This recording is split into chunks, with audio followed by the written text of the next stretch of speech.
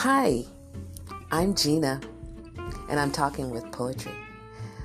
How I came to be a poet was an incident that happened to me, at least 17, 18 years ago, almost 20 years ago now. And I had a brain aneurysm, and God told me to talk about it, tell everybody, to talk about Him. So I didn't right away, but the Father in heaven knows how to bring you to fruition.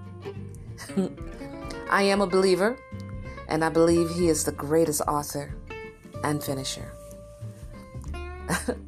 Enjoy.